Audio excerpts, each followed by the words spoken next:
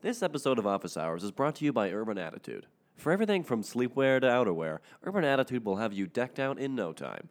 Visit urbanattitude.ca for all of the latest cutting-edge styles at prices that won't break your student budget. If you use our discount code MG15OFF, you'll get 50% off and flat $5 shipping. That's MG15OFF at urbanattitude.ca. Are we good? Yeah. Great. Okay. Hi, listener. Today it is Wednesday, March the 28th, but you're listening to this next week, after the long weekend. So for your benefit, Katrina and I are going to have a little discussion about what we did in our hypothetical fantasy long weekend. So, Katrina, what did you do? Nothing. Me too.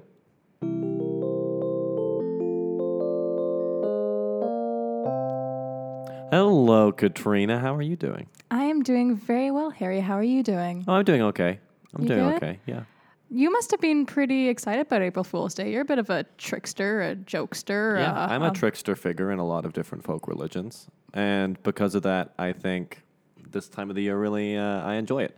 But I think living on this campus, the campus on which we live, McGill University's campus, this kind of, that joking or pranksterisms, as they call them, they're everywhere. They take over your life. And I think we should talk about that. Well, it's always humbling when an institution and the different things that fall under that institution are just a better comedian than you will find on any given YouTube video ever. Mm-hmm. And so to commemorate this, the beautiful institution that houses us as well as keeps us perpetually entertained, we have come up with the top 5 April Fool's jokes McGill has played on us, even though it wasn't April Fool's. Yeah, so they're basically, if this happened on April Fool's, you'd think it was a joke, but it happened on any other day of the year, and therefore it actually happened, and that's kind of depressing. We've put our nuts together to figure out, excuse me, not our nuts, those were only my nuts. But, Katrina, what are our top 5? So I think the first one that we need to address, which I don't think will be a contested top pick because, my God, did it rule the year. Have you heard of Olivier Dienz by any chance? Who's that?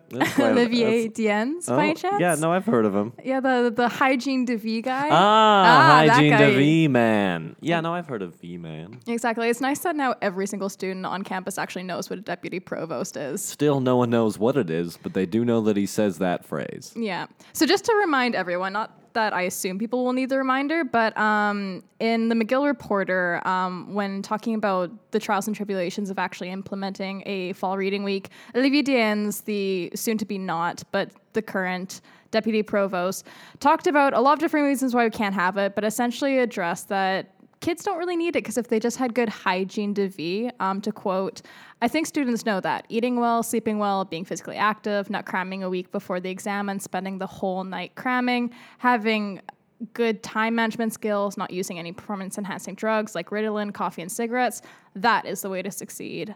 That's the way to succeed. Yeah, and people found that a little, is funny the word? I don't know, demeaning, patronizing, bad advice. So like your sense of humor, essentially. Yeah, that's how I thought it was hilarious, clearly. No. I mean, yeah, I think if that came up on a headline any other day of the year, which it did, if that did happen, which it did, I think a lot of people looked at that and thought, is this a joke? Is this real? How could someone have possibly put that out on the McGill Reporter, the official mouthpiece of the military junta of McGill? I personally was confused. I think a lot of people were confused, and I think the best thing about that April Fool's joke that was not an April Fool's joke is that it spurred on so much good satire. Yes, like good meme content. Accounts blew up. Some amazing satire was written that some campus publications wrote on. Honestly, like it was just one of those things where like every single headline that you saw, I mean, if it had been April Fool's, God bless. But since it wasn't, we live in a hellfire, and that's about it. We live in a hellfire. Mm-hmm. All right, number 2 is the Red Path doors at the library, which exist, are beautiful, they're brand new, but if you walk through them, they set off an alarm. Katrina? So this is something I've been thinking about a lot recently. A classic April Fool's joke is always to like pull a fire alarm or like make a large noise because apparently noise is just inherently funny. Noise is inherently funny. What? There we go. I made it funny. That was hilarious. But yeah, so anyway, we have these doors that are like perfectly located in a space where if we had like a sensical campus, you would be able to use them because you don't have to walk all the way around a building. Do a sweet hairpin turn. Yeah, and it's silly, just absolute silliness. But you can't use them because apparently they're for emergency use only because efficiency and emergency, apparently they have to go hand in hand all of the time. I would argue we're in the midst of an efficiency emergency. God, I never thought of it that way, Harry. Thank you. If you're listening, Provost, Deputy Provost of Doors, please get on that. Thank you. Yeah, exactly. So we have these doors that we can't use, but every time we do use them, an alarm goes off. And every time I hear this alarm, I get so incensed. But then I get really empathetic because I'm like, yes, they clearly didn't read the very bold, aggressive signage that says, FYI, this is for emergency. Don't use it. But then you feel for that person because they're just like, I want to leave the building in a way that is efficient. I want to leave this building. I want to leave. Empathize with that. Speaking of living in a hellfire, I just want to leave. I don't want to leave and then cause a commotion afterwards. But we can't have nice things. And April Fools. April Fools. It's the biggest joke of all. Those beautiful doors are not for walking through. And next, I'd say number 3 for events that really galvanized campus in a sense of absolute disbelief would be when it was announced that the SMU building was being closed via a Facebook event. That was, tragedy plus time is comedy. Tragedy plus also incompetence is also very funny. Plus social media. That was tragically funny. That was an actual joke. But it wasn't. That was a literal punchline. The rest of it, hygiene to V is just a terrible statement, not to mention an awful sentiment. Mm-hmm. Red Path is just terrible planning, and that's normal. Mm-hmm. But it was an Onion headline. Yeah. That they would announce this enormous thing. It's insane. It's been gone over many a time by many people.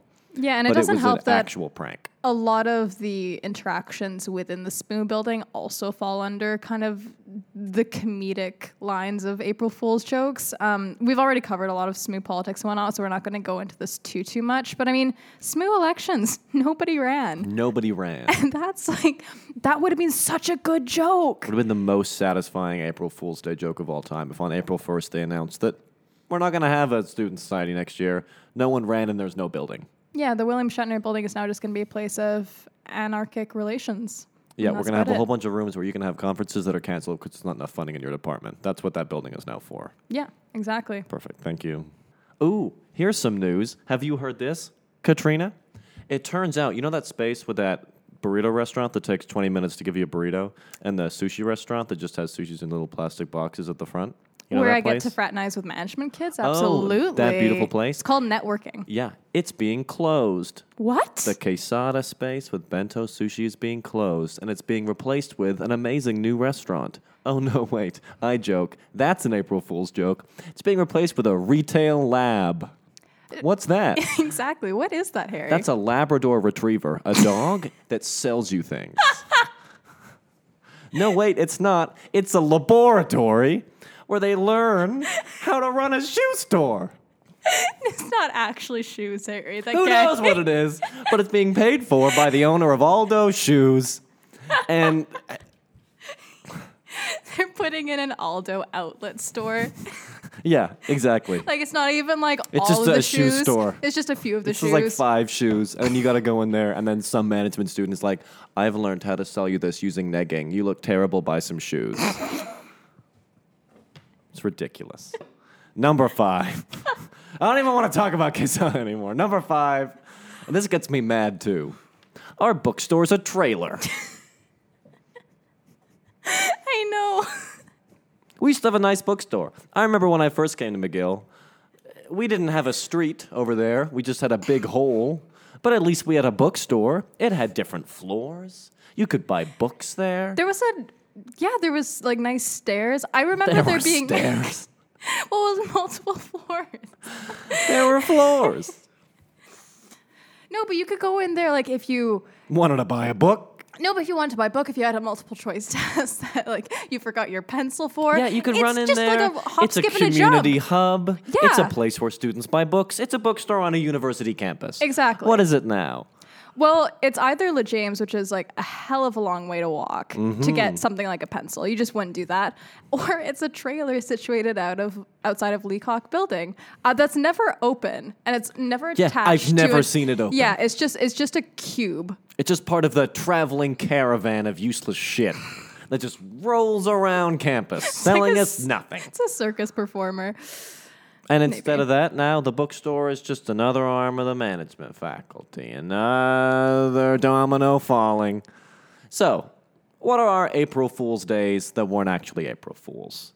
We got the deputy provost of student life thinking that mental illness is just a matter of not drinking too much coffee and taking performance-enhancing drugs. We got the fact that we got about 9 different doors in Redpath, all of which are very well located for students not to walk through. We have SMOO going into non-existence and announcing that through a Facebook event. We have the fact that Quesada and Bento Sushi are being replaced by a retail lab, and don't ask me to define that term because it doesn't exist. And the fact that the bookstore was taken over by the management faculty, and now our bookstore is instead a trailer sitting outside of Leacock that's never open. I think we've learned some important things here today, Harry. What have you learned? Sometimes when you want to cry, it's just better to laugh.